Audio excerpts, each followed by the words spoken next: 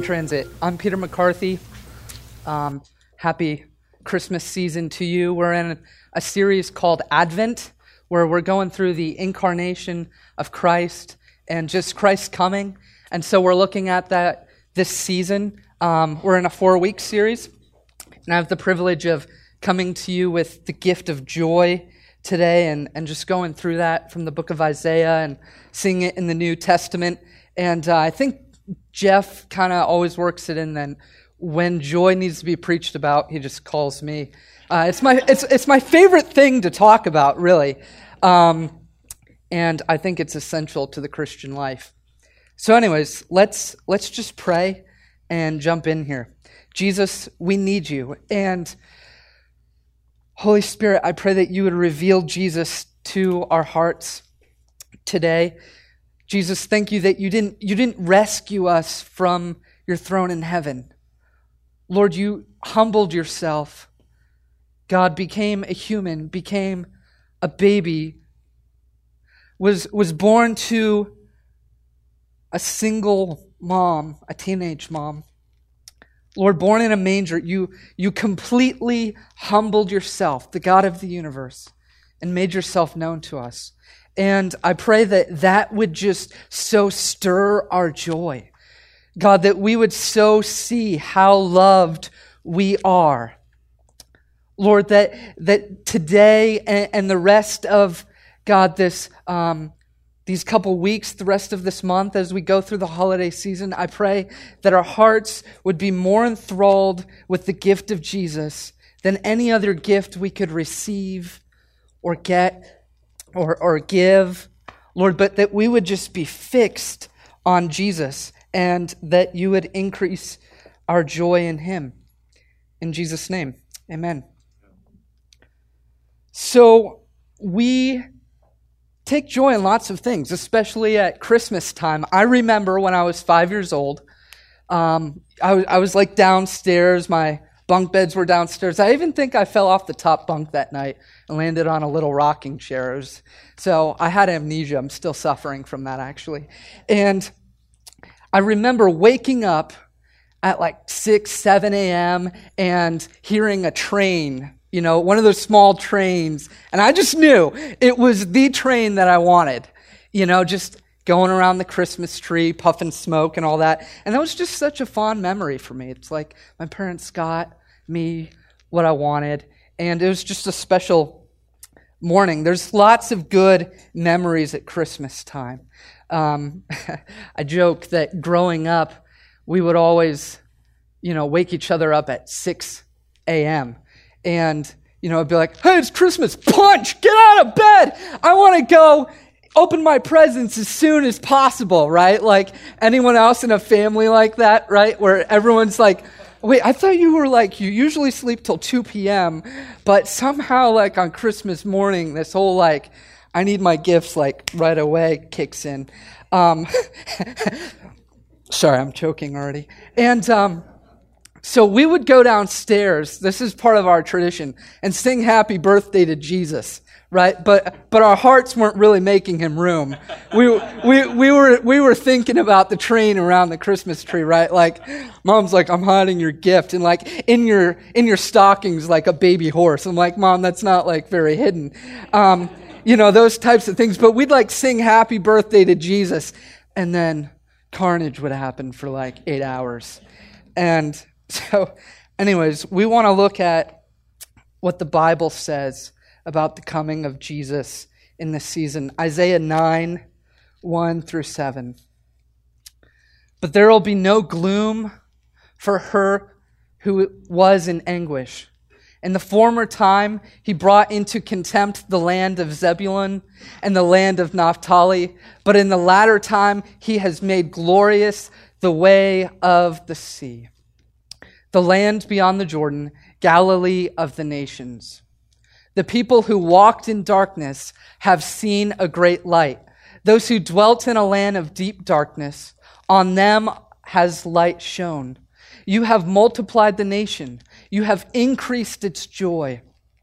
They rejoice before you as with joy at the harvest, as they are glad when they divide the spoil. For the yoke of his burden and the staff for his shoulder, the rod of his oppressor, you have broken as on the day of Midian. For every boot of the tramping warrior in battle tumult and every garment rolled in blood will be burned as fuel for the fire. For to us a child is born, to us a son is given, and the government shall be upon his shoulder, and his name shall be called Wonderful, Counselor, Mighty God, Everlasting Father, Prince of Peace. Of the increase of his government and of peace there will be no end. On the throne of David and over his kingdom, to establish it and to uphold it with justice and righteousness from this time forth and forevermore. The zeal of the Lord of hosts will do this. I mean, do you guys get like chills sometimes when you read that? We're very familiar with verse 2. The people who walked in darkness have seen a great light. Those who dwelt in a land of deep darkness, on them has light shone. A little bit of context. Verse 1 gives it to us. What's going on here is Isaiah comes to King Ahaz and encourages him to trust God. Israel was being led by King Ahaz, and he wasn't a very good king. Assyria had already defeated and taken the northern kingdom into exile. Now threatening to overtake the southern kingdom, God uses Isaiah to come to Ahaz and encourages him that despite the circumstances, he's called to trust God because he's the leader of God's people. Isaiah comes and he's foretelling that justice is on the way and that righteous rule is on the way. So he comes and he's starting to prophesy that you are under, God's people, you're under bad rulership. But there's coming a king that will rule righteously. There's coming a king that will rule justly. There's coming a king that will bring you peace. And so we long for wrongs to be righted. We long for righteous leaders, don't we? There is much joy to be had when there is a righteous leader present. It makes a total difference.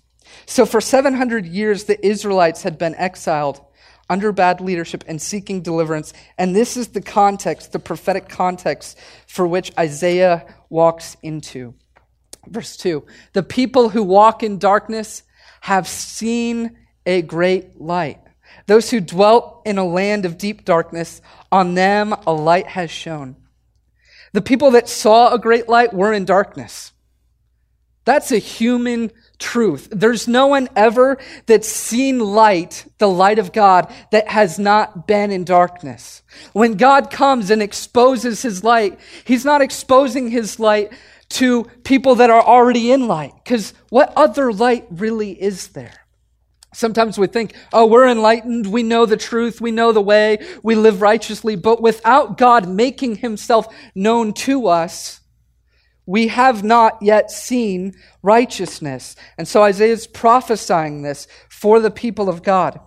Nobody that has seen light was not at some point in darkness. So then in the second part of this verse, it almost seems like he's saying the same thing. Those who dwelt in a land of deep darkness, on them a light has shone. This is already the gospel. That Jesus is coming and they're passive. They didn't know where to look.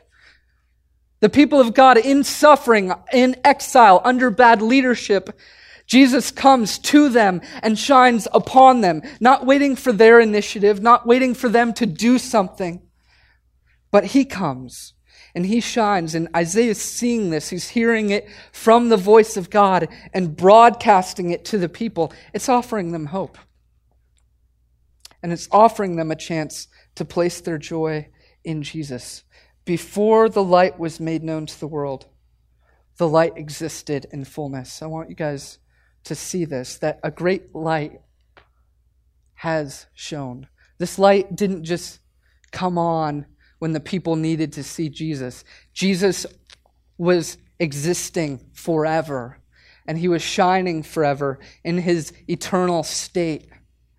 He didn't become full when he became a human. He was full and humbled himself. So he is a great light that exposed himself to us. The fact that the light was shone on us was a great mercy that God gave to us. I love 1 John 1 through 4. I'm just going to read this real quick. I think it jumps in and kind of helps us prepare for verse 3. That which was from the beginning, which we have heard, which we have seen with our eyes, which we looked upon and have touched with our hands concerning the word of life.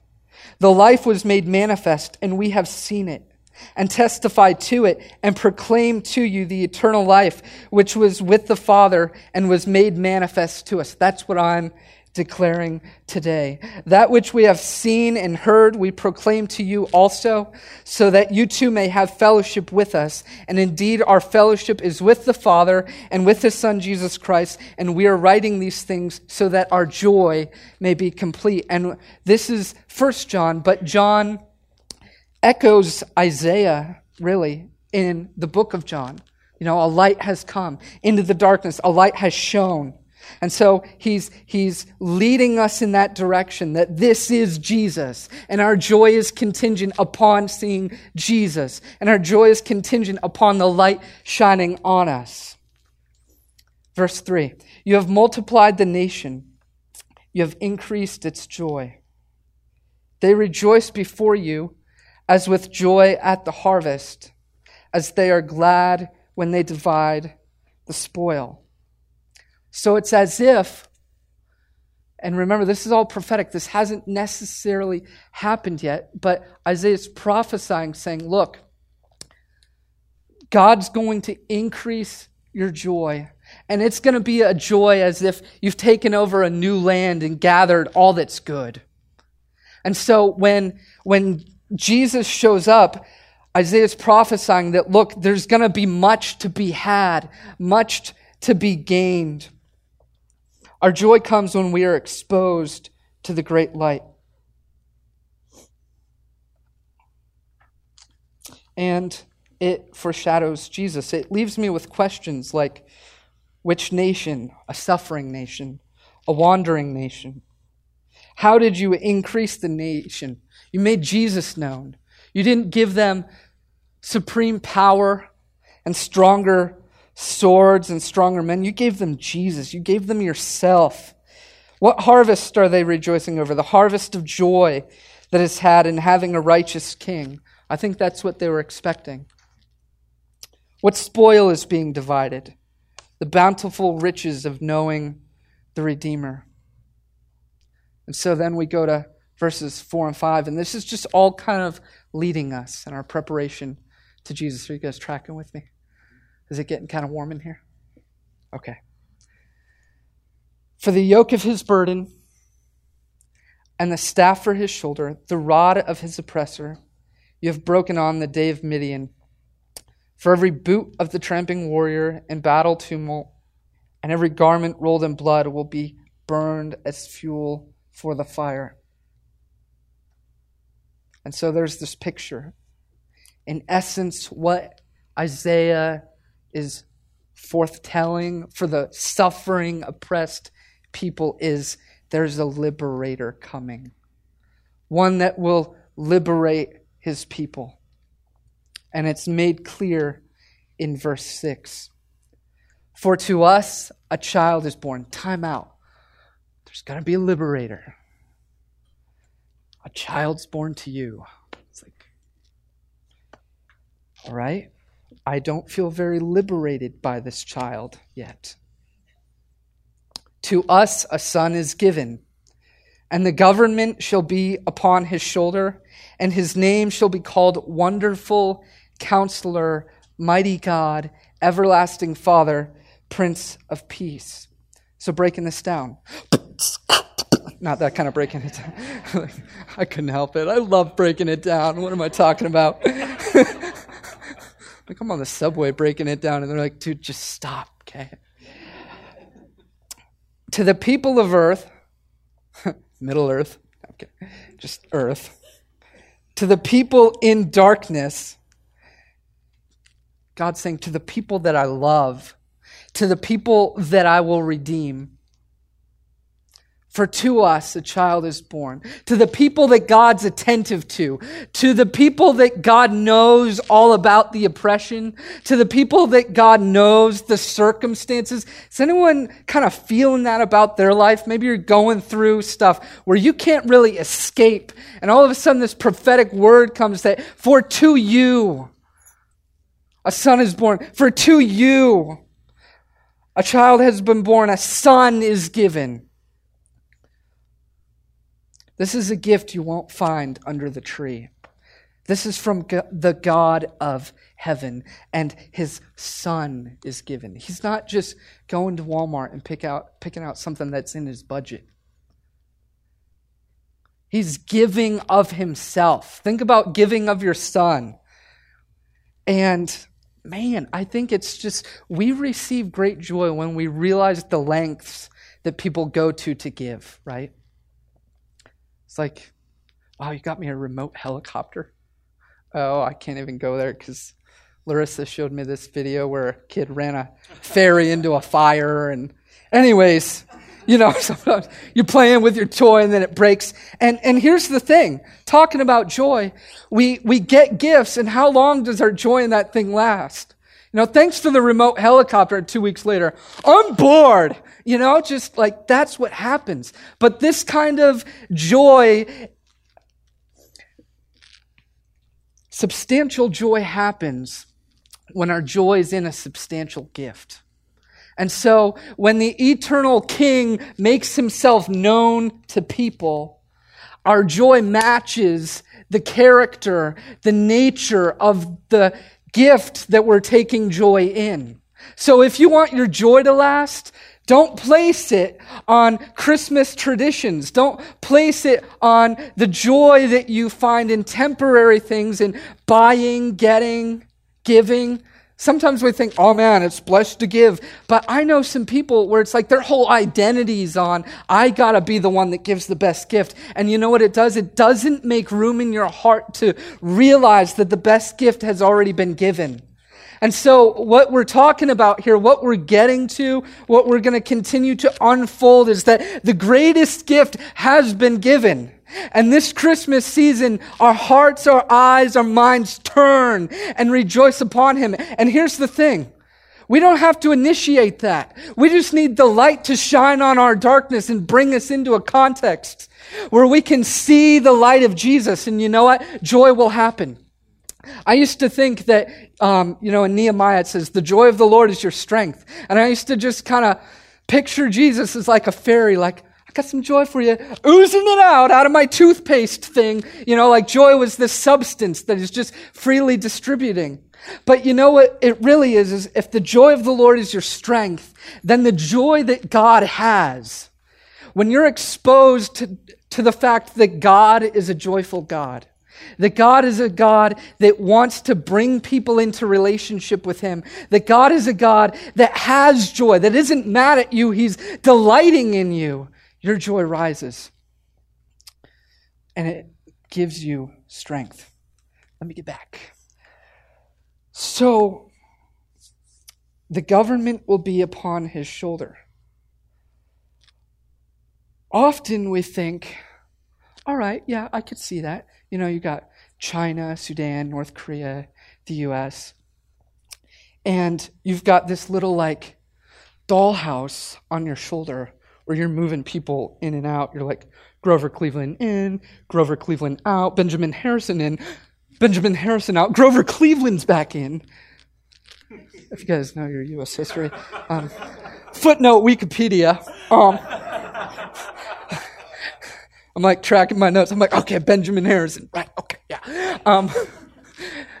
But we start to think, okay, this is a very political thing. Like what God's doing is he's taking the pieces of earth and he's like, I don't really like this is how this is winding out to be. I think I'm going to put it on my shoulder and do some stuff. But I mean, it's not like, Ron Paul's all of a sudden the supreme dictator of China. And you're like, what is going on?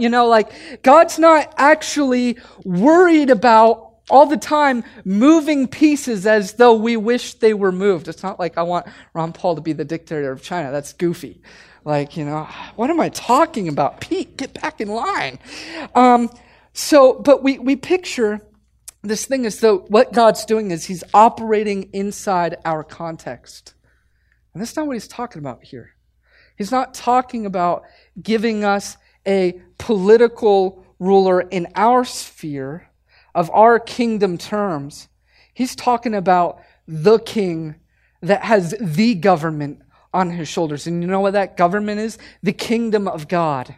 The kingdom that matters. He's coming in with a mantle saying, okay, you're distracted with being under oppression, my people. You're distracted with a bad king. You're distracted with wanting someone that, oh man, if just Glenn Beck were in the White House and we had white picket fences and golden retrievers again. God, if you could just do that. Get us back to the American dream. Oh, I can't go there? The Bible goes there. And he says, that's not what we're talking about. We're not talking about hopes and expectations of political parties in the earthly realm. We're talking about a king that has a mantle, that already has a kingdom, and he's coming to introduce to the world the kingdom that already exists and bring us into it and invite us into it. And I better watch out, man. There's fire right there. And I'm like, joy to the world. Pete's on fire. So what he's doing is introducing that our joy is not contingent upon circumstances going on in our world. He's not saying, oh, you're in oppression. Sorry, no joy for you. That's tough. He comes and makes himself known. And we get to know the nature of Jesus. Wonderful counselor. Not oppressor. One that brings you in and says, how's your heart?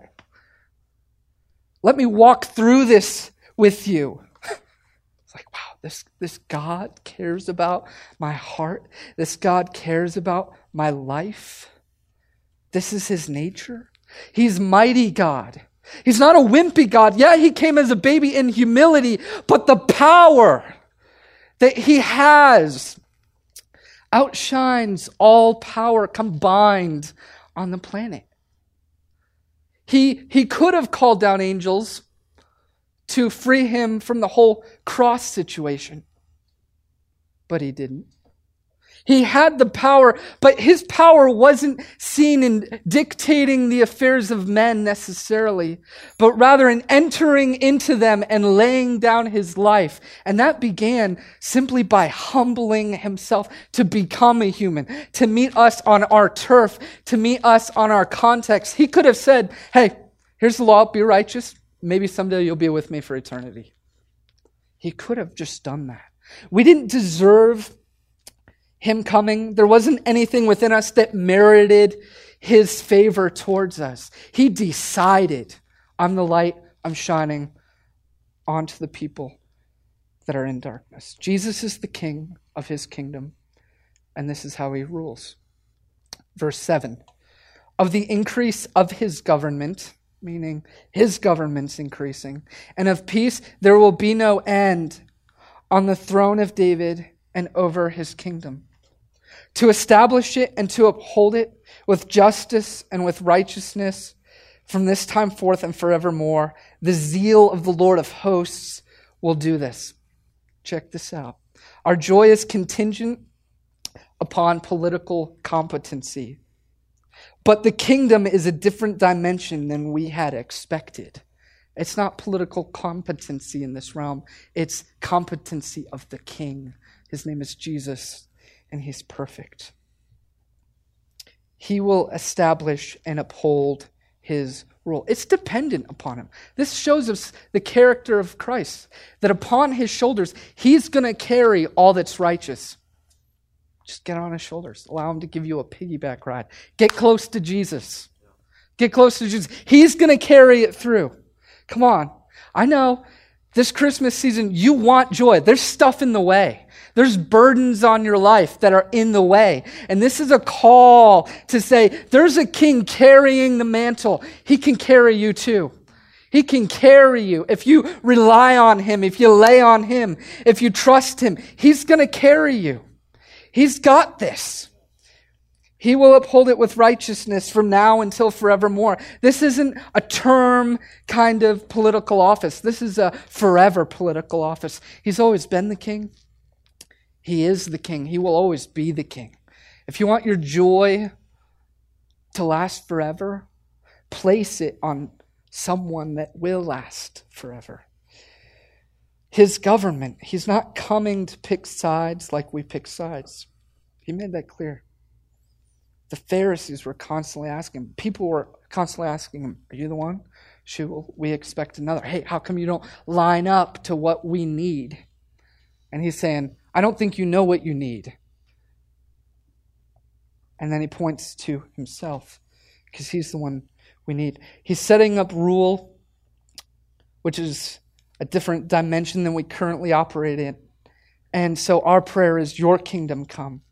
Your will be done. Not what we want in America, not what we want in Alexandria, but what you want for America, what you want for Alexandria. And not just for the states and government and rules and regulations, but for hearts, for the law on hearts, that people would observe and know that there's a true ruler, that there's a true king.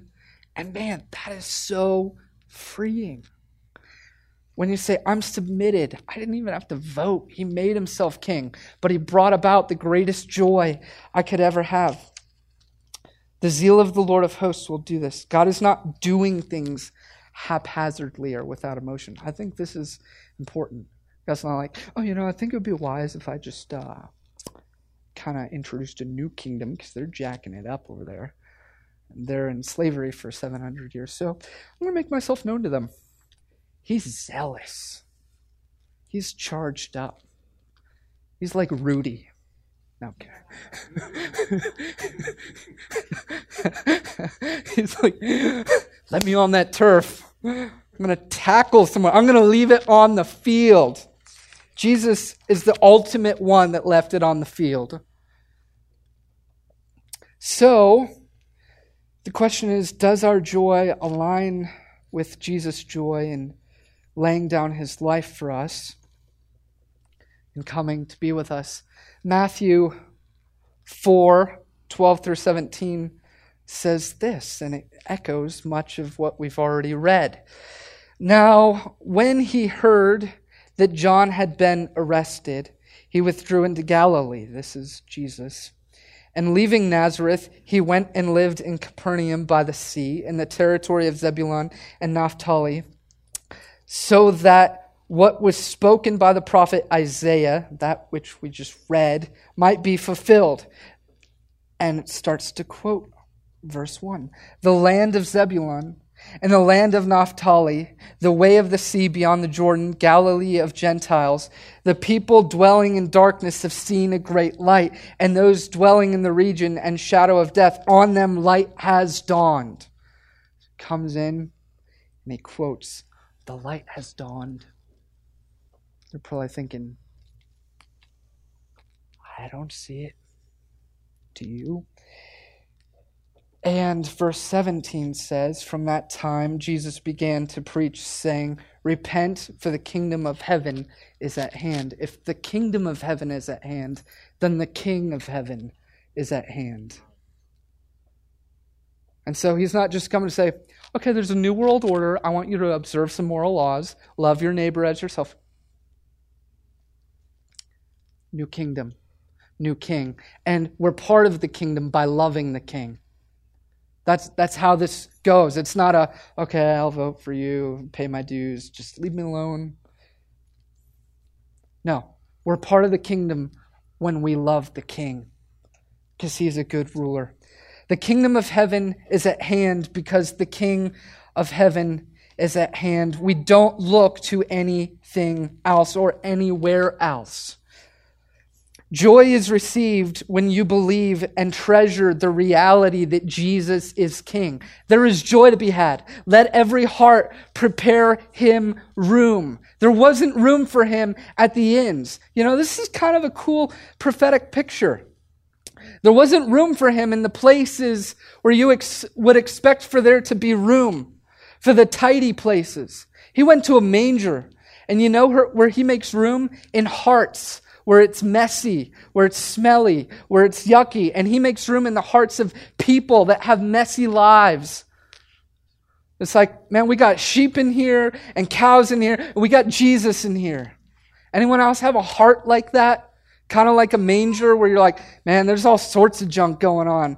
But I'm thankful that Jesus is with me, that he knows me, that he's captured my heart. Joy is the evidence that you are rightfully seeing the measure of Jesus' worth. What I mean is, Jesus is infinitely worthy. And if you start to just look upon him, the light shines on you, you're like, wow. The more you see him, the more your joy rises. So, do I need to explain that more? The more you see him, the more your joy rises, because there's so much more you could discover about him.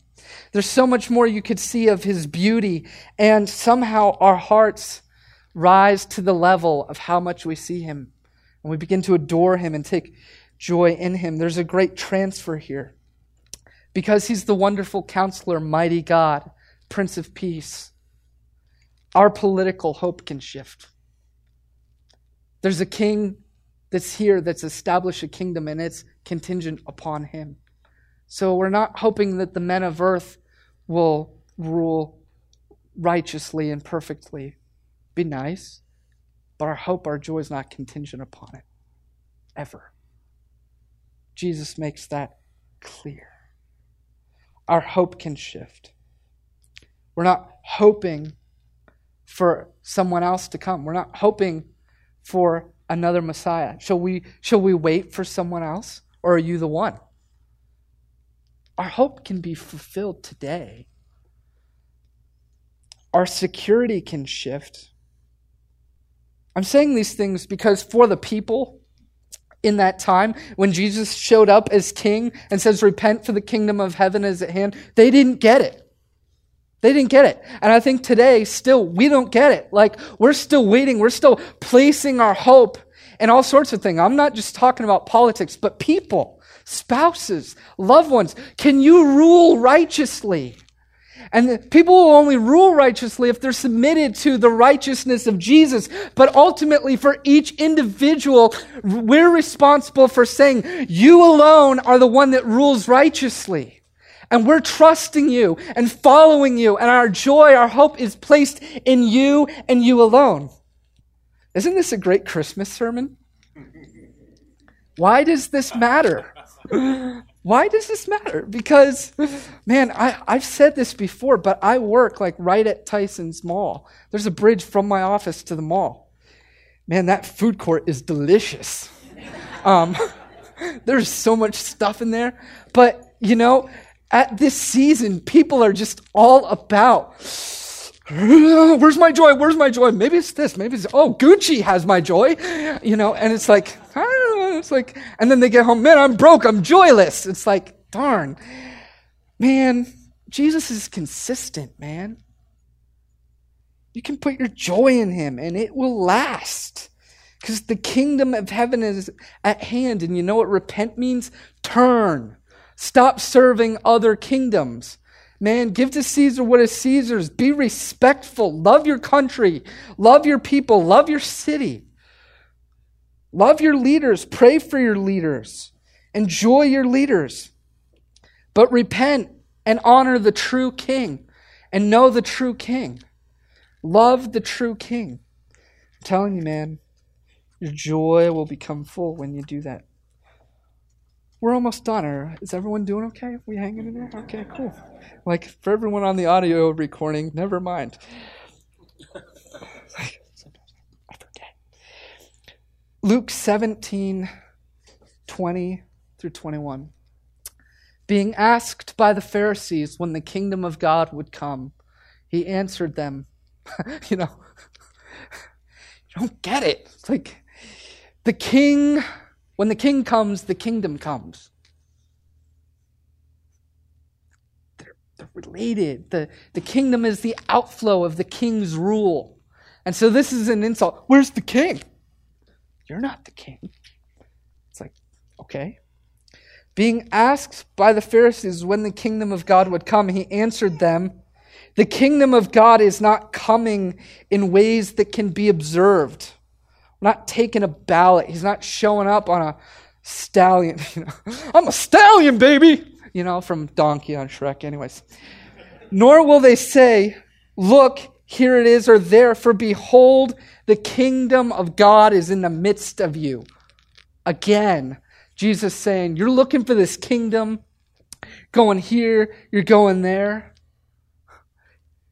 and you're overlooking the king. You're overlooking the king. There is no kingdom without the true king. And he says the kingdom of God's in the midst of you because the King of God, God himself, is in the midst of you.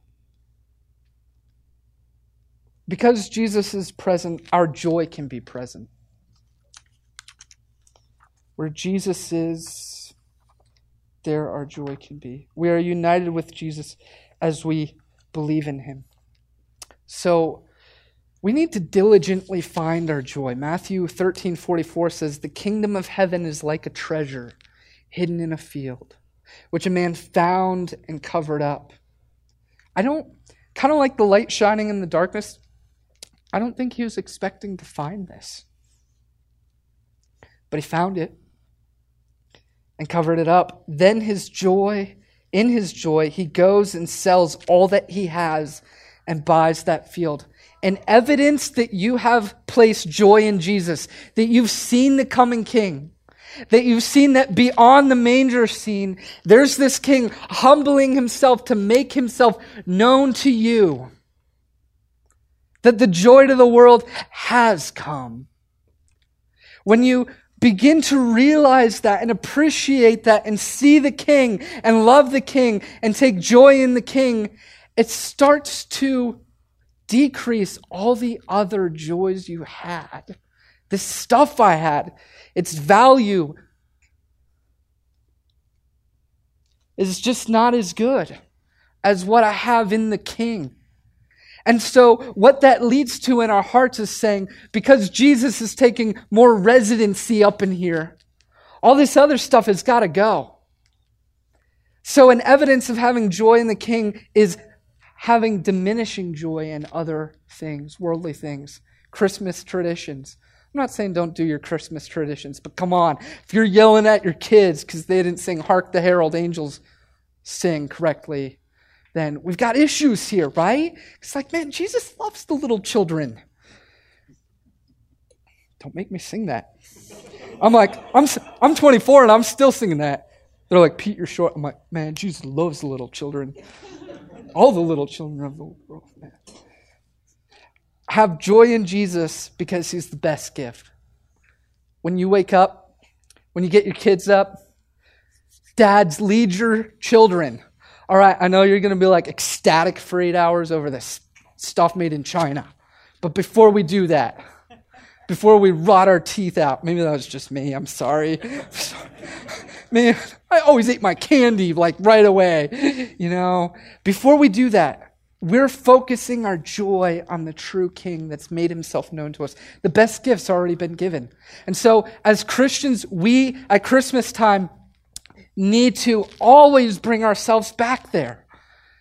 The best gift's already been given. Just remember that. One takeaway for today. The best gift has been given, and your joy should be the evidence of that reality. That's a truth. And so your joy could go there or not. Have joy in Jesus because he lasts longer than remote helicopters and iPhone 6s. I can't contextualize it more than that. Really can't. Humility, the requirements for joy. He didn't come I'm sorry. Like Mitt Romney with perfect teeth, a red tie, and a large chin.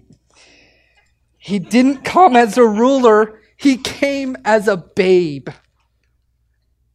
We're not looking for a political leader that looks awesome. We're looking for...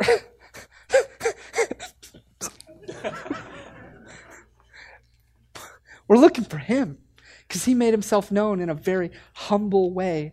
And he is the king, and he is ruling, and he will rule. His humility requires us to be humble to receive him. Because he introduced himself in humility, the only way we even recognize him or receive him or actually have him in our hearts is by saying, I'm not the greatest. I don't have the greatest. I need the greatest. Jesus, you're humble and you're great. I pray that you would come and take residence in my life. And we become humble when we realize that our leader entered into our context to make himself known to us. Again, he wasn't just on his throne, iron scepter. I'm the best. Come adore me. Our come let us adore him is because he was born to a teenager, which, by the way, was probably really looked down upon at the time, a single mom back then. And that's the way he introduced himself. I mean, you really have to have humility to see him and know him and love him. And it humbles us when we see the humility that he showed us. That's the only way that happens, is by being so humbled by the fact that the God of heaven would make himself known in this way to us. And finally, joy will happen when we see that the Father had great joy in sending his Son, his only Son, to deliver his people. He didn't have to do that. It was the joy of the Father to give of his perfect, righteous Son. And they were fellowshipping. Hey, you want to go fellowship? Got like some chips and salsa. Like, yeah. And he sent his Son so that we might be grafted into the family.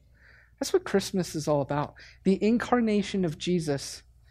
That the family wouldn't just be in heaven, but also on earth. That we might be part of something more. Joy isn't just a gift. It's a byproduct of enjoying the greatest gift. That's my definition of joy. Joy isn't just a gift. It's a byproduct of enjoying the greatest gift. We prepare room for him in our hearts. Joy to the world. Let's pray. Jesus, there's no one greater than you. And I guess my hope is that for myself and everyone here, that this Christmas season, Lord, you would grow in prominence in our lives, not be shrunk back in our lives. Because the actuality of your prominence is great, but we don't always receive you as great.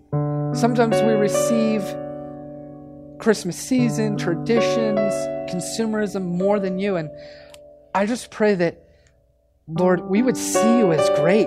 Lord, a humble, giving God that increases our joy.